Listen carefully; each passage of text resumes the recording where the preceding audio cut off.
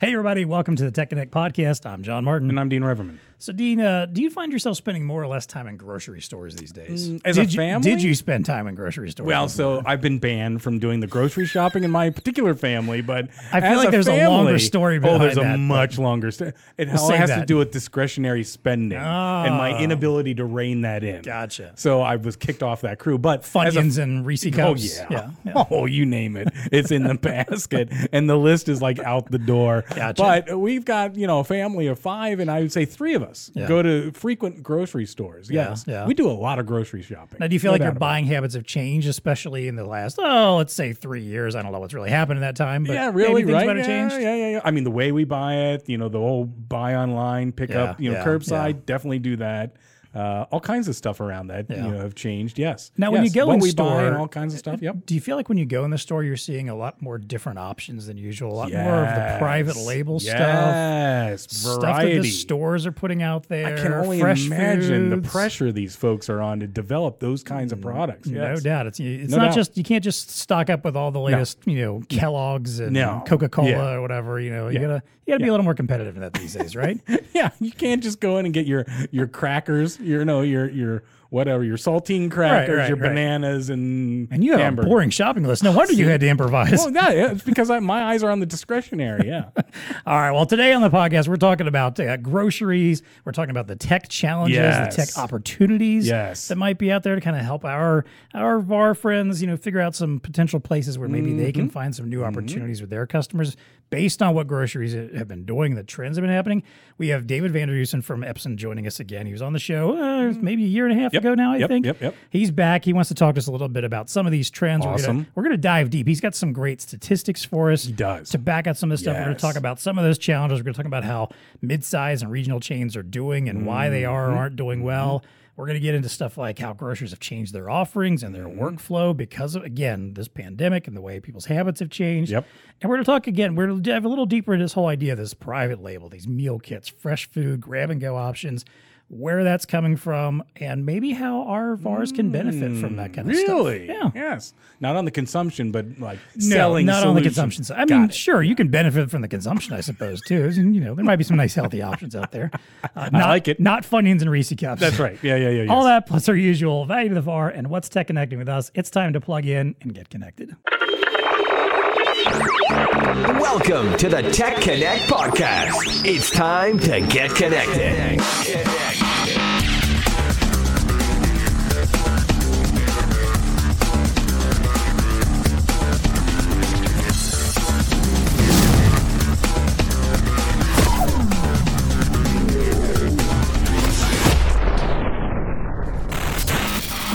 All right, as I mentioned, we have a returning guest today. We have David Vanderdusen coming back. He is the product manager for system devices at Epson. David, welcome back to the show. We're glad to have you back. First of all, we love your setup there. You guys have done a great job at creating an awesome, cool little, media room for this. So we appreciate that. And a big shout out to the folks behind the scenes that make that happen. But thanks for coming back. What have you been up to over the last year or so? Thanks for the invite. I'm excited to be here, especially talking about grocery. I do love to eat. But yeah, and to be in our new commercial demo room here, as we've been able to welcome our partners, our customers back, it's really nice to have an area to kind of show off the solutions we're working on, what we can bring, and be able to improve the experience when we can join in events like this. So excited to be here. Thanks again for back. And, last year, you mentioned product manager for system devices over here at Epson, working with a lot of the flagship point of sale and thermal printers like the T88s, the H6000s. The grocery sector has been a really interesting area for us to keep our eye on. Obviously, we went through a huge spike in use as they remained open through the entirety of the last 3 years, through whatever event that was. And then have continued to grow, right? But it's a consistent need there, but it's been changing in a lot of interesting ways, and in ways that are easy to relate directly to because I've seen my own shopping habits change in that area as well. Oh, and by the way, before we dive into it, Epson has upped their game as far as, the environment that David is in and the technology they're using here. So for all future guests of the Tech Connect podcast, just refer to this one. He's in this nice, it's not a lab. I don't know. What did you call it again? Like an experience, right? A customer experience kind of area. Yeah. It's a part of our customer experience center here at our headquarters in Los Alamitos. So. Very nice. Yeah. Okay. We're not going to expect you maybe to go quite that far, but maybe something. We got standards. Maybe John. something a little more high tech than your kid's bedroom. I don't know. Okay. Well, whatever. Yeah. See what you can do. Fair enough. Oh, hey, look, we got even a little behind the scenes here to see what it looks like. For all those of you listening in audio, I apologize. Go on to YouTube. Yeah, seriously, and watch. Go check it out. Yeah, they've got a nice little studio going. It's worth the check out here. All right, John. Let's get into it. All right. Well, okay. David kind of teed me up here a little bit of grocery habits have changed and things happening in the grocery environment. Yeah. They've obviously had some challenges over the last few years. Sure. There was that pandemic thing. Have we reached like Voldemort level with the pandemic yet? Where we're just like the thing that shall not be named. Yeah, right. There's inflation. Obviously we've been dealing with a lot of inflationary issues, increased competition. And again, all this, the ideas of online purchasing now, whether it's a click and collect kind of thing, or you've even got a lot of retailers that are just doing delivery or ship to home. I'll be honest, I'm one of these folks that got into the whole meal kit delivery service thing. Yeah. So, so there's a lot potentially taking business away from grocery stores. And yet, recent reports seem to indicate that mid-sized and regional chains are still seeing growth. So let's start there, David. Why is that? How is this happening that despite all these things that should be going wrong in grocery, they're still experiencing growth? Yeah. And, I think there's a couple key things that are keeping that demand there, keeping it in the grocery stores. One is just the continued work from home, right? And, appreciate you team me up with some of the stats. I do like to go and dive into some of the reports and surveys that are released.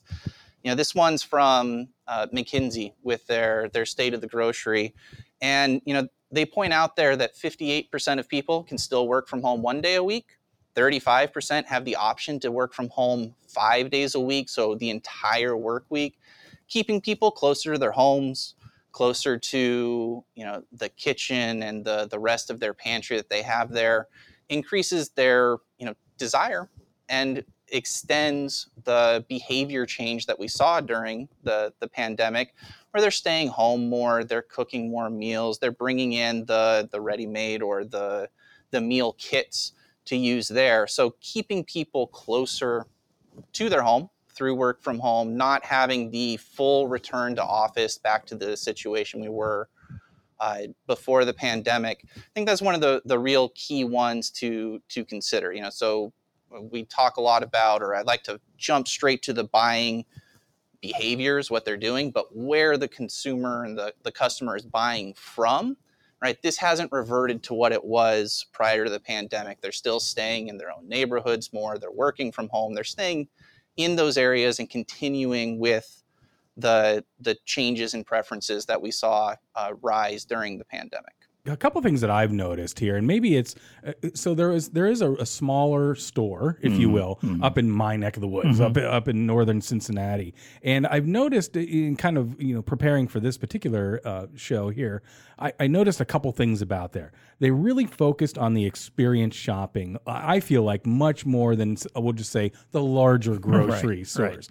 Experience shopping in the sense that you could shop, but they had like a bar inside and you could go and have a drink and stuff like that. I know some of the large ones have another reason you're not allowed to go shopping, right? Right, because, I'm sidestepping into the bar. But seriously, but they had other services. Like they have wood-fired pizzas that you can get. So we ordered one. We were a bunch of people. We ordered one and then we sat at the bar, had a drink. And then, so it turned in, it was more than just grocery. Right. Then their selection was astronomical in certain areas, like cheeses. I've never seen as many cheeses as this small grocery store, like whole wheels of cheese. And it's like, I'm a cheese guy. So they have like an so I'm- olive bar or anything like that. Yeah. Well, right. So, and then just additional services. It felt like they had more people running around, kind of like the Trader Joe's. I guess if you've ever Right. been into a Trader Joe's, they're really kind of pride themselves on those types of things. So I was noticing that, and maybe that's where midsize is kind of seeing their niche is in some of these areas, right? Right. So it's catering to, we got more people working from home, more people having discretionary time to go and shop. Everybody turned into a foodie during the pandemic. So, Yep. it seems somewhat intuitive, right? That we're starting to see a rise in that. Yeah, the days of what was it, bread making, Right. and sourdough, and all that stuff that Yes. everybody was doing at the beginning of the pandemic. That's there, right. like just Yeah. all trying all these. I mean, as I mentioned, I got into the whole meal kit thing. Mm-hmm. I love to cook anyway, but I definitely found myself cooking at home a lot more often. We obviously weren't going out nearly as much, Mm-hmm. didn't have as much reasons to be out, and then to David's point, working at home. Yep. I need food now 5 days a week for lunches too. That's For right. me, for my wife when she was working at home too. So there's just a lot of reason to keep going to the store. And and I know we'll kind of get into this a little bit more later too. Like, I don't feel like I started spending less. If anything, I probably started spending more. Right. But that was because I was shifting funds from, eating out to from other things, from the gas expenditures, and able to move that over to groceries and now, have more of that at home as well. Yeah. So David, something else you kind of threw in here, some stats from that McKinsey report that mentioned that the preferences for online and delivery orders, which obviously we all got into when it came to restaurants and quick service. And that 50% during the pandemic, there was up 50% during the pandemic and rising even further this year.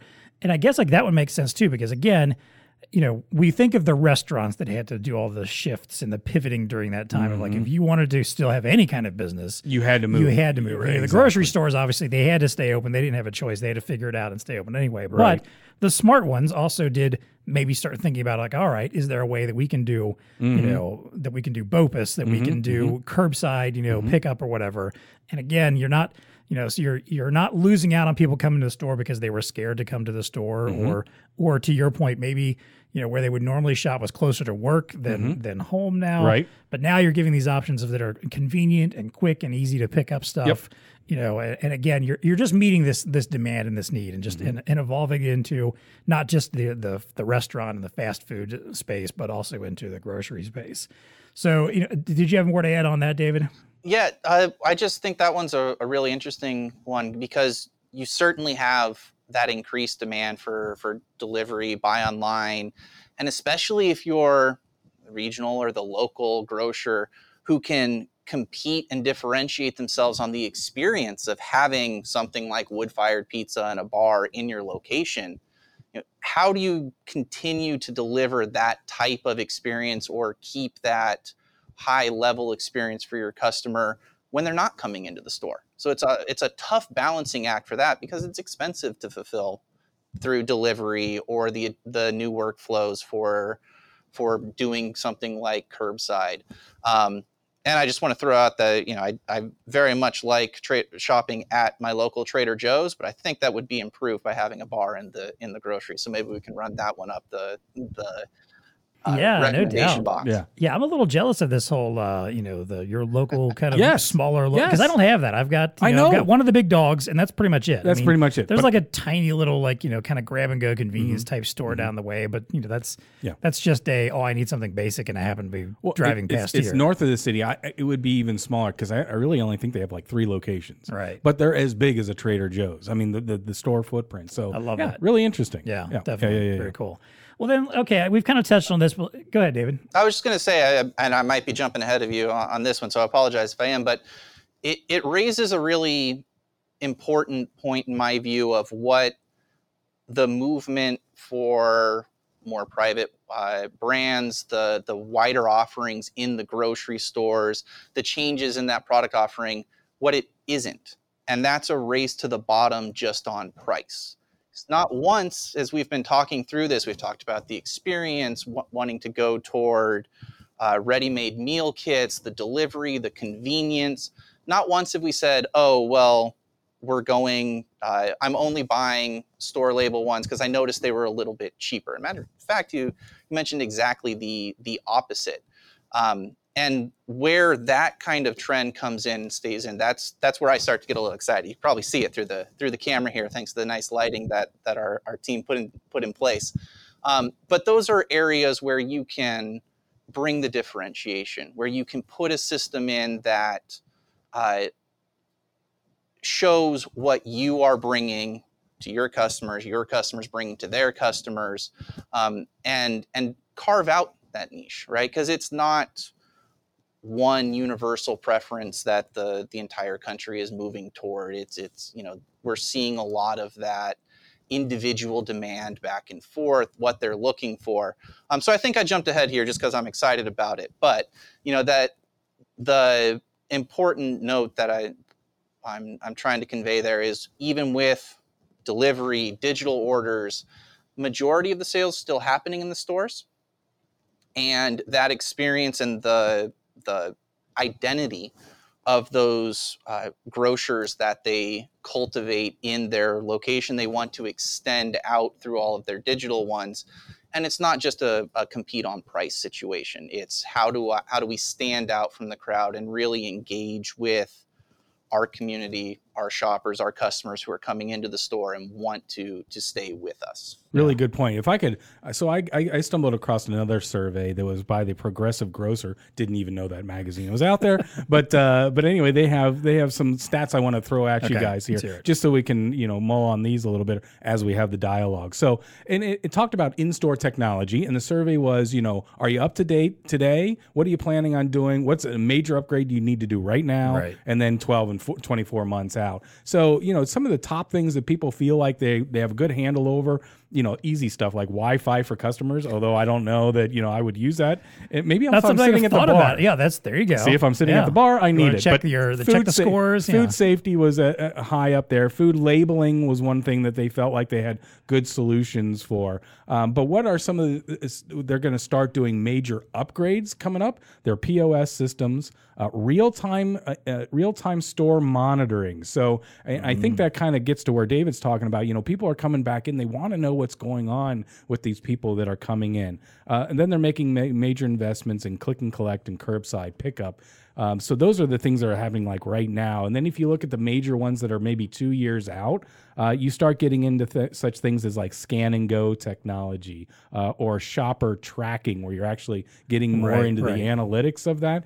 So it's kind of fascinating. But I think some of this survey of where the in-store technology is going is kind of matching up to what we're seeing behaviorally and in the society. This will be a good 1B episode to the one we just had a couple weeks back with visibility, about the whole store as a medium. I was going to get into that. In-store experience, the machine vision, again, all that kind of analytics and tracking type stuff. So, for sure. Well, David, you kind of, we did kind of talk about our next question here, which is this idea of, how grocers have changed their workflows and offerings. And one other stat that you put in here that I thought was really interesting was that it was from IHL that mid and high income shoppers are not reducing their spend, which again, I can vouch for that. When I think of, how much I was spending pre-pandemic to, during and now, and to be honest, it probably went up. And granted, you can not just inflation, right? Exactly. You could say, well, there's inflation, prices are up. Bacon's ridiculous right now, stuff like that. Sure, but I also, when I, because I started focusing, I was already one of the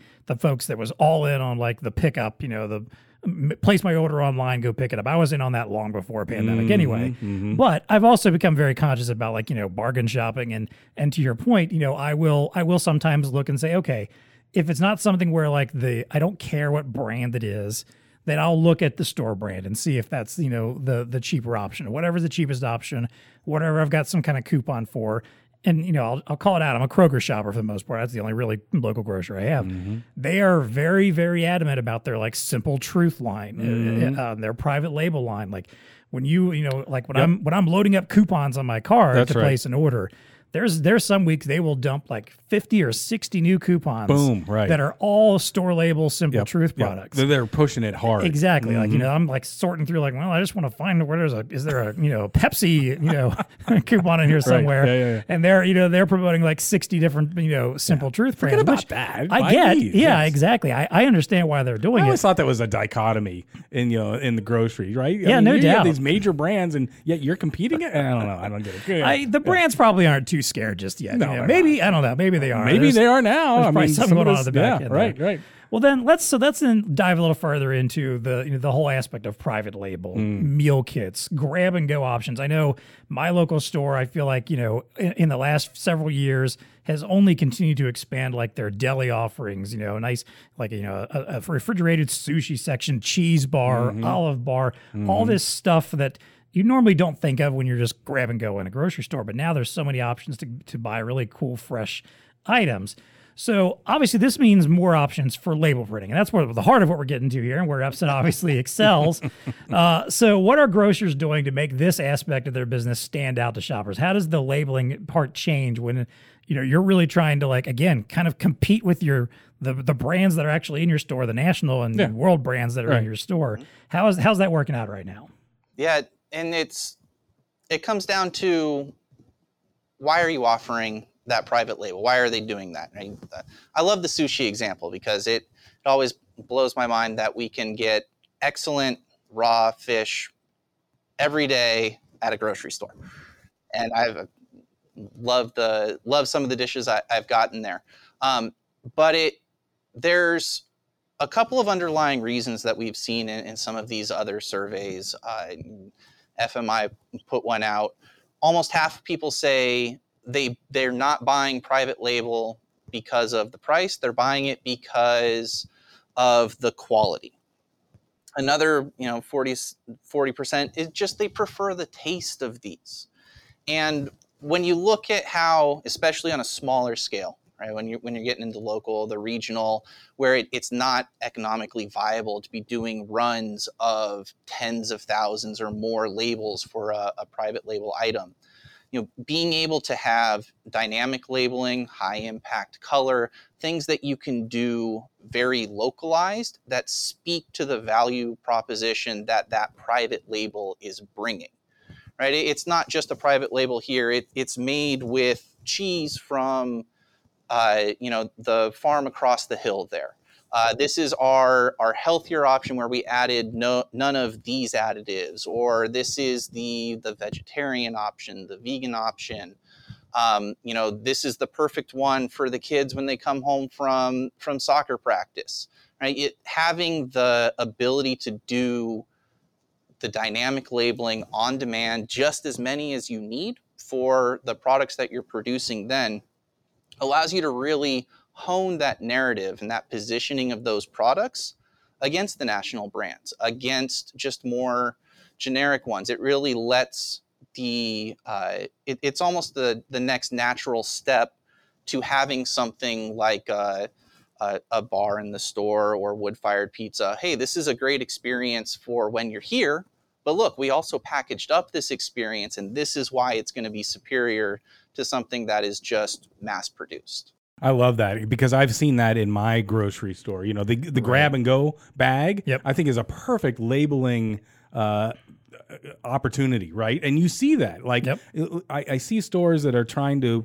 personalize whatever. Maybe personalize is going a little too far, but come up with these kits. These little ready-made kits, little grab and go kits, and it's a bag, right, with a nice label on it and things of that nature. This is the trend, right? And even getting down to the personalization, which we talked about a little bit, I think, in the last podcast that we did with David. I mean, it can get that granular, right? If you have the right infrastructure in place, and maybe it is, hey, Dean, here's your bag, right? Here's your personalized grab and go bag, right. That they made for you. So yeah, like dynamic with printing. Like Dean's face on it. Well, right. Well, yeah. I don't know that you would want that, but sure. Okay. Yeah. I mean, you make sure that no one else took your particular bag. Oh, it doesn't look like me. That's not the right Dean. Yes. Got it. I mean, after you've had like 5 or 6 drinks at the bar, maybe you need that. And you're like, you're looking at him, you're like, I can't read that. Oh, there's my face. I'm just gonna take John's. Right. Yeah. It's actually an important point though, because it's one that may not get as much attention here, but performing the grab and go, easy for me to say, preparing that, putting it out, dedicating the labor resources, which are also scarce right now, into picking and preparing that order, right? The margins get thinner and thinner, and everything we can do to make sure that David doesn't grab the wrong bag, right? Because that's a disappointment both for me and Drew, whose bag I took. Using the labels there to reduce some of the friction operationally, that's almost a second. We've been talking about it as a secondary benefit, but it's really one of the easier improvements to measure once these printers go in and these processes go in. As you see errors come down, as you see pick times and processing times for orders become quicker because of the efficiency of improving that process. And then, instead of having to go through, 24 virtual coupons to find the coupon that we want for this great grab and go item that we had, it can be incorporated into the label and link into a loyalty system. So there's a lot of capabilities there to select the type of information or the type of data that we want to go on the label. And we get, one, the operational improvements from using these, and then two, right, the engagement with the customer. Coming back to some of the differences in labeling there and where it can be chosen which ones. There are going to be aspects of labeling for these, especially on the operational side, where you really are just looking for the thermal monochrome label. We need it to be reliable. We need to be able to print them all. We need to be able to apply them directly to our products and get them where they need to go. And again, that we've identified delivery, curbside, grab and go, third-party delivery, which introduces a whole nother one. And there's the, exciting for me, efficiency aspect of that. And then you get into the color labeling, which are, really exciting ones that we engage with a lot more because they're out on the grocery floor, grabbing our attention, communicating what it is that's different about these products and why I should be interested.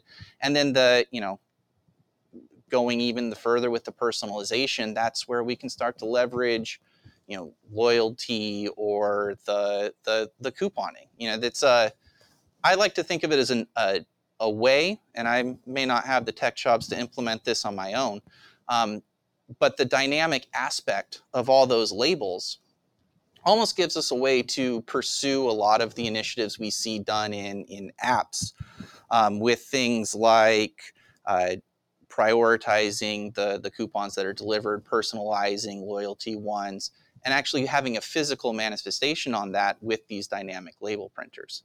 So it's, looking at the labels there and just kind of grounding myself back in where we started this one.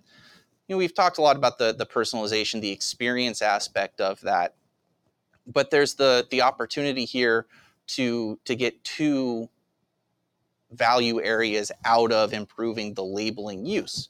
One for the efficiency and saving the margins of these alternate order flows that are continuing to grow.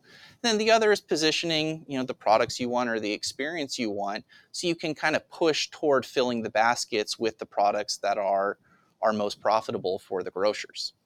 And here's another bit of good news that I think we can layer on top of what David was just talking about. There is an increase in capital investment happening right now at the grocery level. So I think he just did a great job of painting the picture of how a lot of these things are kind of stitching together, right? Right. I mean, the printer is not on an island away from the app and the experience and the omni-channel that, grocers are going after. Right. So grocers have increased their capital expenditure by 1.3 times their historic levels currently. That's what's happening now. And we all know grocers are kind of like, they're cheap, right? They operate on razor thin margins that I know we're going to get to. So to see that they're increasing their capital expenditures on, types of technology and these types of things that we're talking about, also consider that venture capital firms raised $10 billion for grocery startups in the first 6 months of 2021. So I know that was a year ago, but you can see that when VC money going into grocers. I mean, I would have never put that on my radar. I mean, again, it's something. It's the one business you can't just get rid of. Like, That's everyone's going to need groceries. It's kind of like healthcare. Right? Yeah, exactly. Healthcare is there, utilities, groceries. We need all these. Until they figure out a way to give us one of those little futuristic, pills that we can eat that feels like a full meal for and gives a us all week. the You're good for a nutrients we week. need. Yeah, exactly. we all still need to go to the grocery store. Even if we're not buying the healthiest stuff, we're still there. So Yeah. this kind of reminds me of in my previous life before Blue Star. I've mentioned this before. I worked for a food service equipment company, and a big part of, and I've talked about this a little before too, a big part of our kind of go-to-market strategy to differentiate us from other companies was this idea of visual merchandising being an important part of how you go out there and position, whether you are running a cafeteria or whether you all the way down are, to the colors. a deli, a bakery, whatever it is. So there's a lot of work we do with grocery stores. There was like 5 fundamentals of visual merchandising that we always put out there to our partners, and 2 of those were color and communication. And color labeling accomplishes both of those. Boom. That's right. You can create, colors that pop and that make people pay attention, make them stop and look. Again, we just talked about the whole store as a medium thing. We're talking about digital displays as the stop and look. Well, guess what? A great label, a great, something that pops off of a, if you're looking at like a, let's say like a refrigerated case that's filled up with, salads and I don't know, yogurts and beverages, whatever it is, all stuff maybe you've made in-house and prepackaged daily. And if you just look at it from afar and all you just see is just a bunch of plastic packaging with stuff in it, you may not be all interested. Like, whatever, I know what that is. I'm not going to take a look at it. If you glance over and you're seeing all these cool colors popping off, maybe they use, reds for, spicy foods, and they're using green for like clean foods, whatever it is. That's the stuff that you pay attention to. There was research behind this that indicated like people stop and pay attention when color catches their eye. They want to come closer to it and look and see what it is. And that's all you need. That's that whole entice them, draw them in, and then once they're drawn in, they're a little more likely to browse, a little more likely to buy something. And it speaks to the quality issue, right? Like if you come across, you got the whole color palette going, it lures you in, and then like you walk up to in a grocery store, whether it's like a hot meal or something that's already prepared, and the packaging is nice and then the label is like falling apart. That would have a negative impact. But if it's this nice, gorgeous, color palette matches with the whole color scheme, that's exactly where these folks need to go for the customer. Or let's say there's a picture, an image of what the food is, the prepared food looks like, and what's inside the box. Like if it's just something where you just have a flat, static, black and white, chicken tenders and broccoli, and it's like CHIX. And broccoli's misspelled or something. Taped onto the side. It's just taped on. That's all it says. Are you more likely to pick that up and take it home, not having any clue what it actually is in there, or the one where there's a nice vibrant label and maybe a gorgeous picture of what the completed meal is going to look It gets to the customer experience, and the grocers really they know they need to up their game. Exactly. It's it's the whole retailing, if you will, of food that has made a difference. Anyway, I wanted to throw that on there. No, that was good. Money's starting to get dumped into here. So there's again opportunity. We're going to get to a little more of that opportunity here in a little bit too. Yeah. So David, let's wrap up this main conversation talking a little bit about some of the other store technologies that are out there. I know Epson isn't just about printers, and you guys play in other spaces too. So how does this this whole idea of more private labeling, more grab and go options, more opportunities to bring people in store and give them unique options, how does this enable some of the other store technology initiatives like online ordering, self-checkout?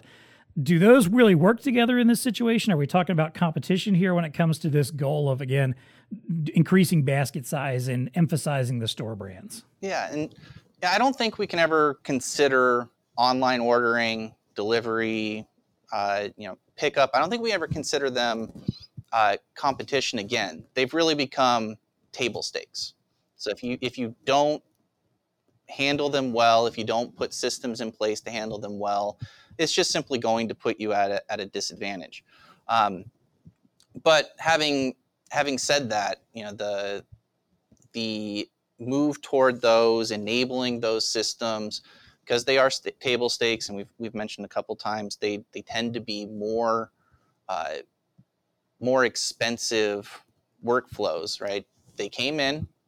If you wanted to stay open, you wanted to catch that 50% increase that we talked about in online ordering and delivery that we saw during the pandemic. If you wanted to catch that, you put any system that you could into place to be able to deliver orders through these channels.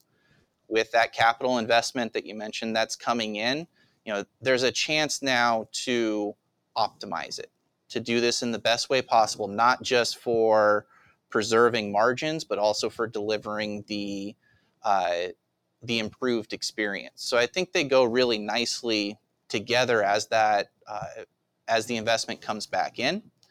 as processes and workflows are reworked and improved from, as what we can do now as best we can to really what we see as the ideal way to handle these workflows, then it plays really, really nicely in, because it's similar solutions that can help you improve with both the digital orders that are coming in and with the branding of the private label, or calling out and drawing attention to what it is in the stores there.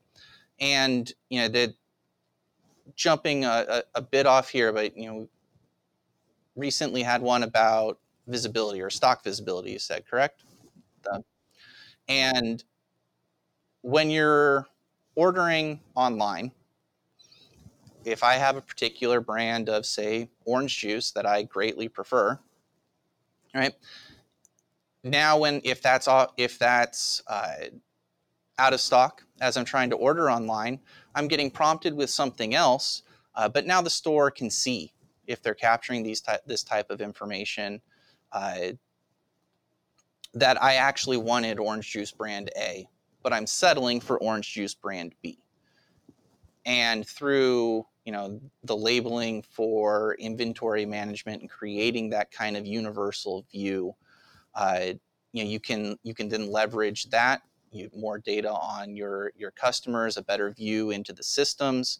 So it's, they all have an opportunity to work together to enable them, and it's with the weight that is given to ordering online, or the digital orders, and the preferences for that continuing to grow, still being a very important part of the business, table stakes to really be successful, but not overtaking necessarily the in-store ones. I think it's really important to look at how whatever solution is going in can be leveraged and improve multiple aspects of engaging with the customer and delivering the experience, right? We can't just put in a label printer only to do this one thing because it improves, the curbside experience. We're looking at leveraging that same type of solution, connecting it to other systems, driving multiple labels or pieces of information, perhaps, to deliver that experience, but also be driving interest and engagement with the customer into the items that we want to provide, or other order areas that allow us to build baskets, build loyalty, build engagement with them. Let's go a little bit down, because you provided some information on the economics of how some of these things impact the store, and hopefully you can help me navigate some of this. So one of the charts that you had there, David, was talking about margins, grocer margins, and if it's in store, it looks like groceries operate at a 2 to 4% margin, right? I mean, kind of average, again, razor thin, and we're used to that in distribution, so it's no big deal. But anyway, but when you look at the margins, it economically, it doesn't look like it's beneficial for grocers to do. For example, the grocer picks from the store and it's home delivered, or the grocer picks up in store and people are coming in and getting it. If they don't associate some fees associated to that, it's actually a negative margin proposition for them to get into that, right? So maybe your commentary there, is that where we're going to start seeing? I mean, I know fees are involved in all that, but what are you seeing grocers making up some of those negative margins that are happening specifically in those areas that we're all wanting more of? We want more buy online pickup, right? Mm-hmm. We want the personalization, all that great stuff, but if it's having a negative impact on margins that are already razor thin, what's the reality that maybe they're investing in it today, but that's not a long-term play? You see what I'm saying? Yeah. I always appreciate the call back to the charts. It gives me a chance to go into these surveys I'm talking about.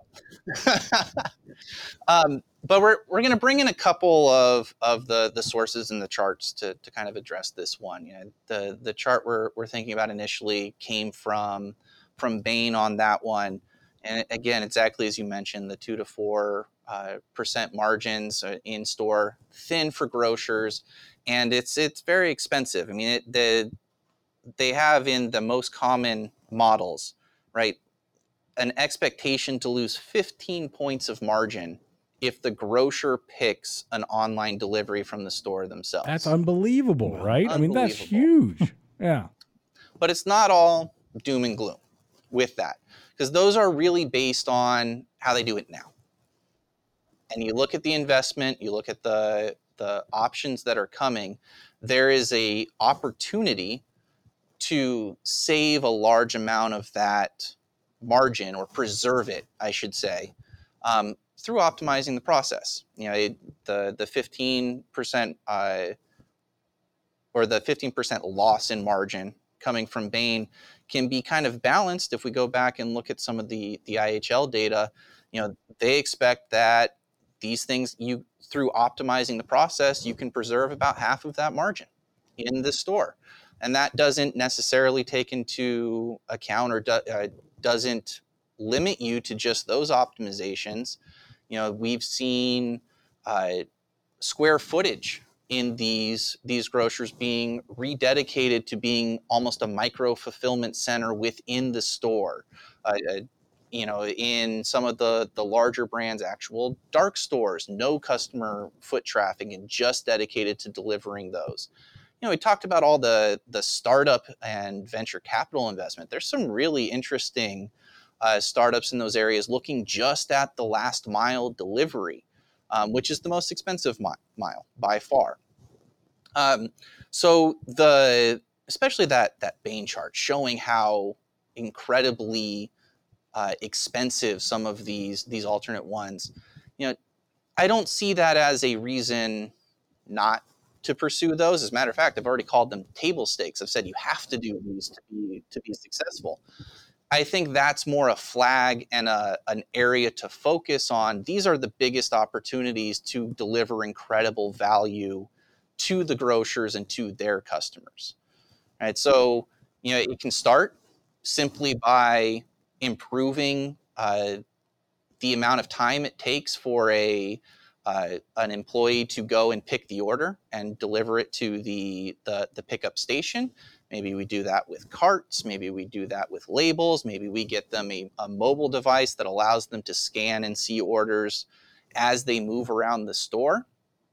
You know, maybe we combine that with looking at some of these new fulfillment or delivery services and startups that are addressing some of the last mile issues. So, you know, the economics are a little scary when you look at it right off the bat, but there's a large number of ways to pick pieces of that and improve it. And if you can tie those to multiple delivery streams or multiple order streams to be more efficient across them, you drive a lot of value from that solution that you're offering to the grocer to improve their business model. Really good, and I'll tie it in. I'm going back to the Progressive Grocer that I saw. You know, some of the information that came out of that, and I think this is all squaring up on that, because you're right, David. Where there's maybe some scary numbers on the margin side, what that really means is opportunity for resellers. And so I'm going to give you my VAR. What's in it for the VAR early? So let me throw this at you. When asked, these grocers, what supply chain technologies? Because I think David's hitting the nail right on the head, in the sense that in order to get there, they have to get more efficient and do some of these types of things. So where are they going to be investing their dollars? Where are they going to start doing major upgrades? Well, 15%, and these are the higher numbers. Warehouse management is where they need to, kind of back of house management, real-time inventory management, order management. Those are the top three of major upgrades that grocers are thinking about employing right now. So, it's kind of like cleaning up the back of house, making sure you got all your stuff together and oriented correctly. And then when you think about inventory management specifically, some of the investments are going to go into, again, real-time reporting, kind of computer vision of what's happening in the space. Machine learning and AI are the top four. So, I think there's this whole drive to get more efficient to enable those types of things, win back some of that margin through some of these technologies. Yeah, right? I agree. Yeah. I'm gonna tack on two quick things based on what we've been talking about so far. One, we talked a lot about this optimization piece, this idea of optimizing the technology that you've already brought in. Well, I think of this also in a way of, let's say, you were a grocery store, and we know this happened with restaurants too, but definitely I'm sure with grocery stores where the pandemic happened And we all knew, like, okay, we got to make some changes. Yep. We didn't previously offer curbside pickup. We're going to offer that now. We didn't have much self-service technology, if any at all. We got to do it now. Yeah. So the necessity and the urgency of doing that meant you probably might have settled for technology that wasn't where you really wanted it to be, wasn't the best that's available, wasn't the best option that was out there. Could be the stuff that does engender, longer workflows, isn't as productive as it could be, isn't profitable as it could be, is again those margin losses that are coming out of it. And so maybe some of those folks might be thinking like, well, why would I do anything more or do anything on top of this? Why would I add on? Why would I try something different when this is already killing my business, even though I know I have to have it now? That conversation could be like, well, hey, what you chose in May of 2020 when you were desperate and you were hemorrhaging money because people didn't want to come in. Yeah. It's actually advanced a lot. Yeah, exactly. There's bad. a lot of stuff that's changed since then, and it's gotten better. Right. How about we find you something that's a little bit better, a little more cost effective, enables better workflows, whatever it is. There's probably opportunities to upgrade what they currently have. So I think that can be a big part of the optimization piece.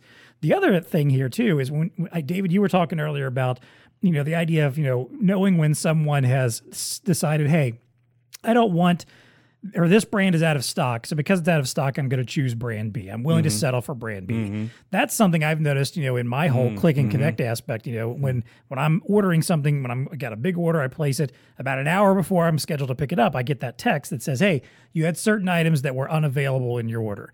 Please review. And it'll give me the option to check those out and see what they're offering me as the substitution. And I can make a decision.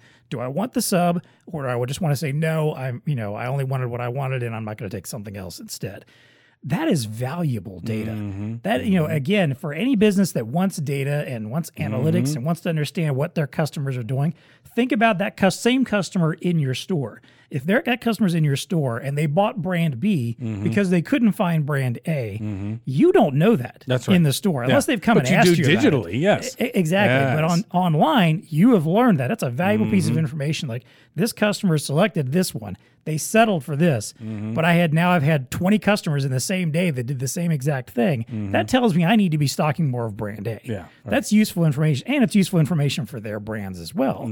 So again, I think it all comes back to one big picture of just understanding what's happening in your environment. Absolutely. Optimizing your processes. Yep. I get the feeling over time as people, as these grocery businesses start thinking more about this and start expanding the technology and working more at it. Oh, yes. Those margins are going to get back to maybe a little bit more of hopefully. And they're going to use data to drive a lot of that, exactly. Right? Yeah. As you just described. Exactly. Yeah. All right, David, any last thoughts on this before we get to our value of the VAR? No, I think you've pulled out a really important point about the progression in the solutions and how we're approaching this margin loss or this margin preservation across all of these. And it's not a problem, right? It's not just expensive for a regional grocer in one area to deliver through a third-party delivery or to have an employee pick the entire order. It's an issue and a margin erosion across the entire grocery vertical there. And there's a lot of interest, a lot of work, a lot of investigation into how to preserve those margins. And it's progressing all the time. So kind of constantly looking at how we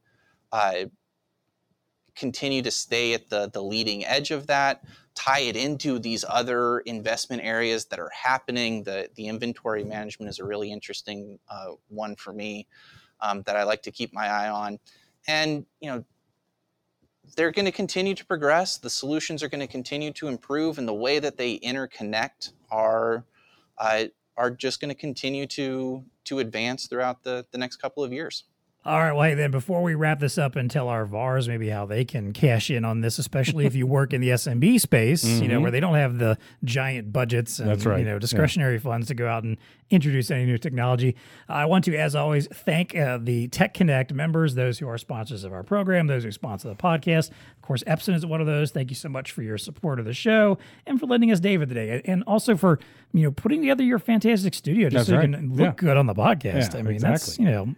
That's taking things a step further. Everybody else has got to step up, like you said now. So, all right. For folks that want to stay in touch with us, first of all, if you like the show, you got to tell us. We need to know. Yep. I mean, we're just cruising along here doing our thing. And granted, we'll just keep doing our thing and talking all we want, but we don't know what we don't know if you do or don't like the show. So a couple ways you can do that. One, if you're watching on YouTube, hit the like button, subscribe to our channel, leave a comment for us. Tell us what you thought of the topic. You know, if you've got some other points you want to make or you have questions to ask that we can relay back to the Epson team, send those in.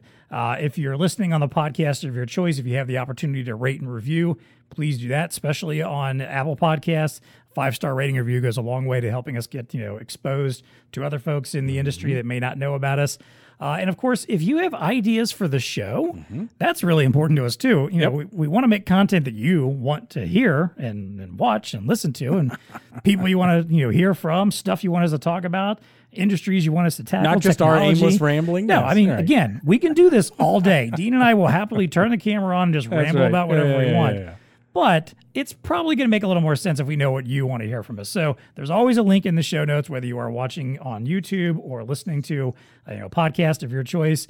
You find this link in there. You can submit ideas to us for the show. Again, who do you want to hear from? What do you want to hear about? What technology should we be talking about? What kind of industry focus do you want us to get into? Is there a product you want us to do a little bit of a deeper dive on with somebody? Leave that information for us just for submitting an idea, whether we use it or not. We will send you a Tech Connect podcast That's t-shirt. right. There you go. Get a free shirt out of it. Free shirt. Come on. Done. Yep. If no Boom. work on your part other than just typing up a few words, coming up with something simple, and we'll send you a t-shirt. And if we use your idea, we'll maybe even talk to you about it, get a little more insight on what you want to hear about, and shout you out on the podcast potentially too. So no reason not to do that. And of course, as always, if you want to stay in contact with us and stay connected with us, you can always find us on Twitter at TechConnectPod and email us techconnect@bluestarinc.com. All right, let's wrap things up here. First of all, with our value to the VAR. Yes. We've kind of hinted at a lot of this already. Yes. I already did mine. But let's, you did, yeah. So we'll let David give his here. So let's talk about these VARs that are working primarily with SMB grocery chains, independents that are, local independent stores. What's the pitch there? How do they go to these stores and convince them, hey, you need to be up in your game with color labeling. You need to be up in your game with self-service checkout, whatever it is that, whatever new technology you need to implement in order to make your business a little more efficient. How does that pitch go with them if they're thinking, look, there's no way I can compete with the big dogs, so why should I try? I think it starts right there. You don't have to compete directly. You don't have to do the exact same thing as the big dogs to be successful and to find the success for your customer. And I'm going to go back to my surveys one more time before you send me off here. But RS News, right, they did a survey. 2/3 of the respondents were grocery operators who had fewer than 10 stores. 71% saw increased private label sales over the last year. This isn't a phenomenon limited to the big guys. And when we get into the SMB space, those local, the more embedded stores, the ones who have the connection to the communities that they're around, it's going to be a different key aspect for each of them that really brings that extra level of value to their customers, and being able to provide that as a VAR with the solutions that allow the dynamism, allow you to change it to match exactly what they're looking for, is a huge value add to them, right? And it's not just the labeling one then. If you can tie that into the other services or modules that you're providing, whether it's inventory management, whether it's improving the delivery one, being able to link all of those, which we've been doing during the podcast today, the more of those that you can link, the more interest it drives from the customers, the more that they're going to want to source from you, and the more revenue that comes from it. There you go. I love it. Yep, I love it. All right. The other thing I'll add on here is a little bit of future proofing. Okay. So I was recently reading an article about how the White House was conducting a hunger and food summit recently, which apparently is the first time they've done anything like this since the Nixon administration. What? Yeah. So basically, they wanted to get together and talk about like, hey, what can we do to ensure that more people are well fed and that they have healthy choices, and basically just addressing how people eat and what they eat and what Americans do when it comes to their food on a regular basis. And part of this conversation that came out of this was this idea that they want to start making even more transparency around how good for you or not good for you foods are. And going beyond the basic, like, the giant chart that we see on everything of like, what percentage of daily values of sodium and carbs and all that stuff. The stuff that you might skim over. You might look at the calorie count and that's about it. Exactly. Unless you have a specific dietary need. Right. I'll check out where fiber is sometimes. Like I try to keep a nice fiber diet or whatever. So I might look at that. But otherwise, most people aren't reading through all that stuff. They're not paying attention to the stuff that isn't good for them there as much. So there's been talk about, improving those labels and, making them a little more obvious or having some kind of obvious label that indicates good for you, okay, nope, kind of stuff. And I look at this, like, I think someone threw out, I don't know if this is what they'll do or not, like almost like a traffic light kind of thing. Like, green means, hey, this is healthy, good food, is good for you, gives you everything you need. Yellow is like, a little cautionary. It's not terrible, but, be careful. And then red being like, nah, this is going to taste great, but it's not good for you at all, So my thing is that if that's the kind of stuff is coming down the bike, and we know, the slow churn of, government regulation and like this kind of stuff happening could be years off.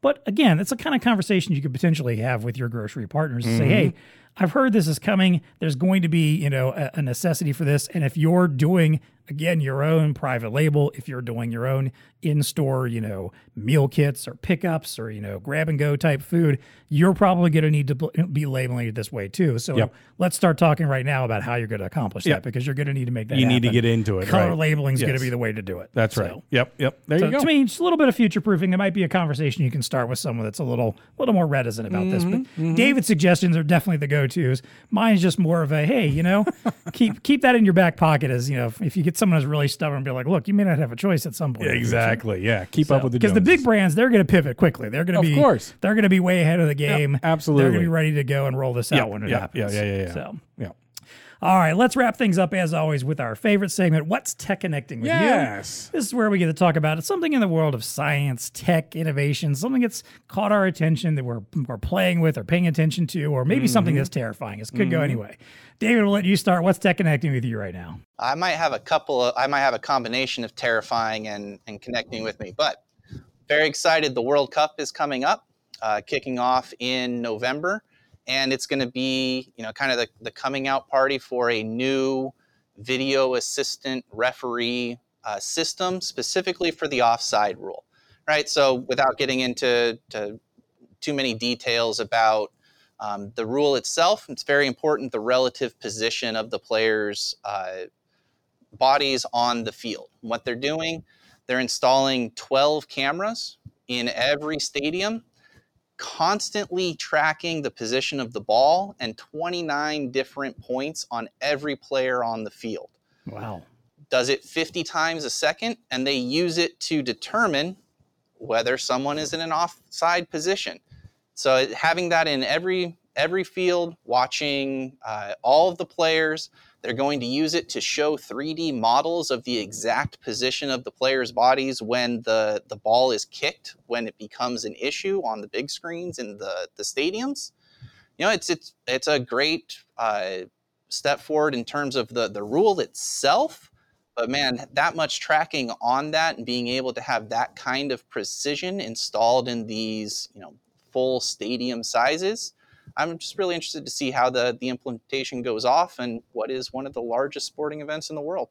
Yeah, absolutely. No doubt. That is pretty cool. Did not know they were doing that. Talk about a proving ground. You're going to do it anywhere. Do it during the World Cup. We're just going to do it during the World Cup. Yeah, just go straight for the top echelon. I mean, I guess if you want to prove that you can do something, do it on the biggest stage possible. So a literal world stage. Yeah. But it's also good that soccer, football, whatever, is catching up to the rest of the world, right? Yeah, I mean, like tennis has had the little, you can see the ball, where it lands on the line. Of course, baseball with the whole, strike zone. Right. Even though the ump is still calling it, right. They show you that in real time. That's interesting. I guess some umpires are out of a job though. Those guys with the flags. Mm-hmm. We'll call it. They'll reallocate them to other purposes. Yes, yes, they'll do like.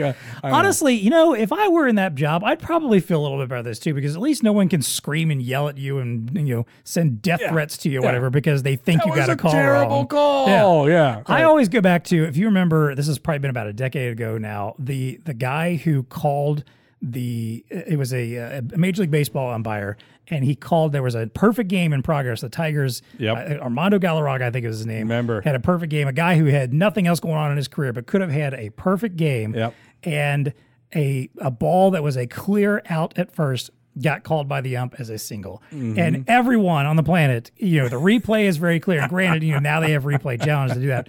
Very clear. But this poor man, had his life probably torn apart. Like he felt genuinely bad about this. Bad He call. ruined this kid's life. Or not ruined his life. He's still a well-paid baseball player, but ruined his chance at history. Yes, history yes, books, yeah, there you go, yeah. Because of one bad call. The asterisk call. Yeah. Exactly. So I think about stuff like that. I'm like, if I were an Maybe umpire, we need maybe I would computers, be a little more okay with this kind of stuff. Like, as long as it doesn't put me out of a job, I might be like, all right, this takes the burden off people getting mad at me about this stuff. So, all right. That's a good one, David. What's All technique with you? So I got two. I got a follow-up to one that I had previously, the whole DART mission by NASA to nudge I was Dimorphos. gonna ask you about the this. results are in. Yep. So we already know that it was able to slow down Dimorphos by 32 minutes. Yeah. So, instead of Apparently, it was better than they expected it to better be. than they expected. And instead of taking 11 hours and 55 minutes to orbit around the other whatever asteroid that's Right, out there, it can do it. It's doing it in 11 hours and 23 minutes. So right? Yeah. They did what they wanted it to do. We accomplished the mission. They we can understand nudge it. it. We can move stuff in space intentionally. And now I think the guy from NASA was quoted as saying he's like defending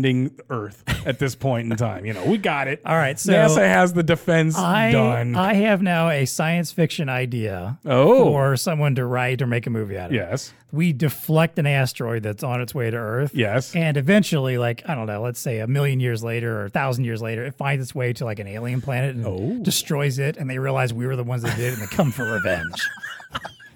Man, it takes a little long to play out, but that's okay. Can you imagine one day you're just hanging around and all of a sudden aliens invade and you're like, what's your beef with us? Like, no, we don't. Yeah. Like, 1,000 years ago, you deflected an asteroid and it destroyed our planet, and it's taken us another 1,000 years to get here, but we're on it. Oh, that's just your pal like the Star Wars universe. And now you can have 1,000 years that you can do all these development stories in between. Yes. Exactly. All right. So here's my second one. Okay. Boston Dynamics and 5 other robotics companies pledge not to weaponize their on my list prototypes. too. Oh, was it? Not today's, but this was on my list. All right. Yes. So, that's kind of good news, right? So I don't know, David, we always talk about Boston Robotics, and, those are the guys that come out with these robots that seemingly do human or dog, right? They've got their dog too that's out there. Well, here's a quote. We believe that adding weapons to robots that are remotely or autonomously operated, widely available to the public, and capable of navigating to previously inaccessible locations where people live and work raises new risks of harm and serious ethical issues. Okay, Agreed. So thank you very much to Boston Dynamics,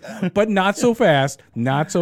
Ghost Robotics, who's another robotics out there, is not really signing on to this letter. It was literally like a letter. That's exactly what I thought too. Isn't somebody going to sit there and go their loss is our gain now, Well, so Ghost Robotics would be the one. And here's their quote. Why? We don't make the payloads. Are we going to promote and advertise that any of these weapon systems? Well, probably not. But that's a tough one to answer because we're selling to the military. We don't want to blah, blah, blah, blah, blah, blah, blah. Right. So there is still one out there that has not signed on to the letter that they're not going to So there you go. When the robot apocalypse occurs, it's Ghost It's not Cyberdyne, it's Ghost Robotics. Yes. Just thought I'd give you the inside edge on that. Yeah, I saw that article too. It was one of those, I read that originally and was like, oh, this is great. But wait a minute. I have even better news for you. Oh, okay. Here. All right. Ghost Robotics, here, direct quote, we do draw the line on where these are sold. We only sell to the U.S. and allied governments. We don't even sell our robots or enterprise customers and blah, blah, blah. We get inquiries from Russia and China, but we don't ship there. So there, right? Okay, so if they're going to build them, if they're going to only build today's ally is tomorrow's enemy. Oh. Let's be honest. So that's not giving you any comfort? Sure, maybe in the trying to immediacy it's fine, but we piss off the wrong ally, and tomorrow they decide hey, send the robot dogs after them. Well, now you know. So anyway, what's tech connecting with you, John? All right, so let's say you went out and you got yourself a brand new iPhone 14. Okay, maybe fair one enough. of the newest Apple Watches. Yeah, whiz bang. Well, there's a cool new innovation with those that people are enjoying and think is a nice safety aspect. It's called crash detection. Oh, okay. So basically, if you have a new iPhone 14 or most of the new Apple smartwatches, they have crash detection built in. They use basically the gyroscopes within them and some other sensors or whatever to identify if you've been in a major crash, It will send an alert. It basically gives you 10 seconds to manually override. Otherwise, it will send an alert to emergency services that something has happened to you. This is something I hope to never use, but go ahead. Exactly. I hope so too. I think it's a smart innovation. I think it's a useful one. However, as is the case with a lot of innovations, there's been a bug that's been found. Which is that apparently if you ride a roller coaster with these, it thinks that you've been in a crash. Yeah, you're dying. Clearly, your body is being flailed around in some way. And I'm sorry, when I'm riding a roller coaster, I'm not going to pay attention to an alert that tells me you've got 10 seconds before we call EMS. Are you serious, bro? So these things are like dialing out. Anybody's riding EMS have been falsely called to amusement parks for potential injury and crashes that are not actually happening. All right, so we need a swipe left and then a little roller coaster icon. You can, exactly. You can turn it off, obviously, or you could not take it onto the coaster with you. But yes, there probably needs to be something. I would almost think you'd have to have something that kind of like when you go to certain places and your phone location tracks and knows where you are. And knows needs to shut it down. I see you're in an amusement park. Would you like to turn off crash detection so you can comfortably ride roller coasters without being hassled today? No, there's a lawsuit waiting to happen. So if that does it automatically and somebody actually does have a thing and then they take their oh my gosh. And now, granted, I'm sure to me the benefits outweigh this potential issue. And I'm sure even 100%. Even the folks in EMS would be like, hey, right, we'd rather be able to go help the folks that this actually needed to be helped, that were in a serious accident or something, and maybe have a few false calls because someone's riding a roller coaster than not having this technology at all. So there you go. All right. But I'm sure they'll probably figure out some way to help out with that. So, all right, that does it for us today. David Vanderdusen from Epson, thank you so much for joining us today. Thanks for having me. Look forward to next time. Yeah, we got to unplug. So until next time, go have a drink at your grocery bar. Yeah, of course. Yes. And private labeled beer. And hopefully you don't get into an auto accident after the fact. If you do, have an iPhone 14. If you ride a roller coaster, you might be in some trouble too. But fair enough. Until next time, folks, please stay connected. Tech Connect Podcast is brought to you by Epson.